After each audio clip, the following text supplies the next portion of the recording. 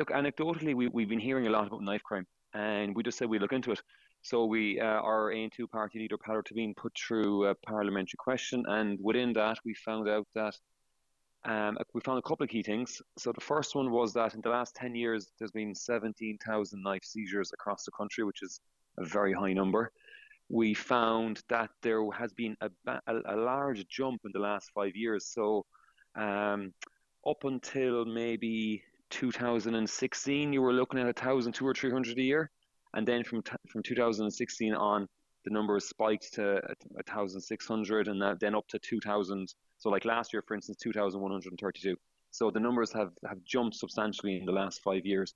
So that's nationally. Then when we looked at the numbers locally, as you mentioned there in the introduction, Clare has had almost 200, just less than 200 knife seizures or since 2016 up until 2021. That's a large number for what would be considered a mainly rural county. Or across our neighbours in Limerick and Tipperary, 500, just over 500 in Limerick and 250 in Tipperary. So that's quite a large number of knife seizures. I suppose what it shows to AN2 is that the deterrent isn't there. Yeah, what's the solution Why? here?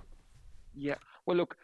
So we're looking for three things. The first one is, first of all, we don't feel that the deterrent is severe enough. So the average, if you're caught with a knife and if you're prosecuted, go to a court and you're prosecuted, the average penalty is 4.5 months in prison. And we all know that 4.5 months in prison doesn't mean 4.5 months in prison. You're probably out in about three. So is that a severe enough penalty for basically carrying a weapon that could be used? Well, definitely would be used for malicious reasons, but could be used in a robbery, in a crime, in possibly even a death. I don't think so. I think that's low. AN2 think that's low. That's the first one. The second thing we will look for is a knife amnesty. So you all across the world, everything from America to England to Ireland, all across Western Europe, when a knife amnesty is introduced, you do see a large number of knives being handed back. Maybe people in the past might have been involved in crime and they've stepped away from it, and this is their chance to get rid of the weapons they've had in a safe manner and no repercussions. So that would be another one that we would look for. And what we have really seen, and in fairness, this is maybe possibly one of the reasons why there's been a bit of an increase in the detections, is the more guards you have on the street, the the more information the guards can get because they're in contact with the community, and then the more knife seizures that happen. So the guards put in their reply to the parliamentary question, they put part of the reason for the higher number of seizures that there's more guards in the street, and that during COVID especially, like we all saw during COVID, there was guards, you come across guards far more frequently than pre-COVID. They put it down to having more guards in the street meant that crime was prevented, or crime was solved much faster because there was guards in the locality Is there able not to get something to in that though, incidents that quicker. obviously naturally if the guards weren't doing their job, there'd be no knife seizures at all? Well, that's exactly it. So in one way, this is to be commended, but I suppose it just shows that this is to be commended because there are knife seizures. So the guards are doing a good job, but it also shows that there's more and more knives being used. People, for whatever reason, people that plan to use, then maybe need them for defense, need them for criminal activity. They're carrying knives that they mightn't have done in the years gone by. So look, the guards are doing their job. They're catching more people, but there's also more knives.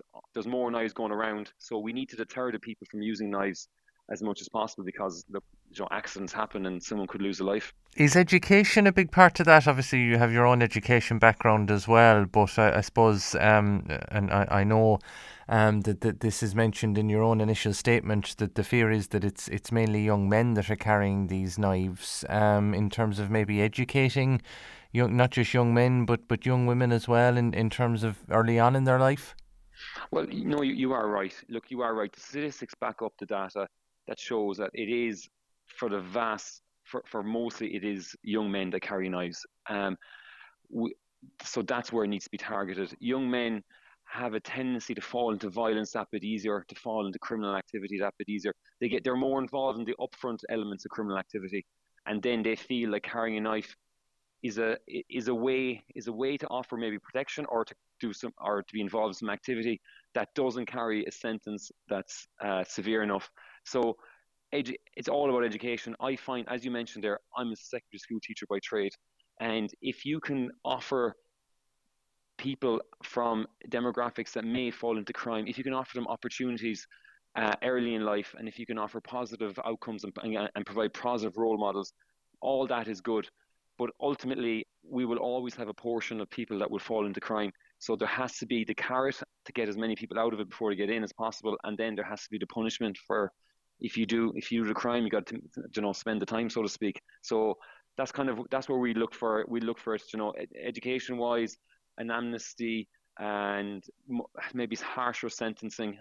There's a number of different avenues we can go down, but it needs a broad outlook, and we must congratulate the guards for tracking down more knives. But it's just a symptom of society where the knives are being used, the knives are being carried, so the guards doing their job will seize more.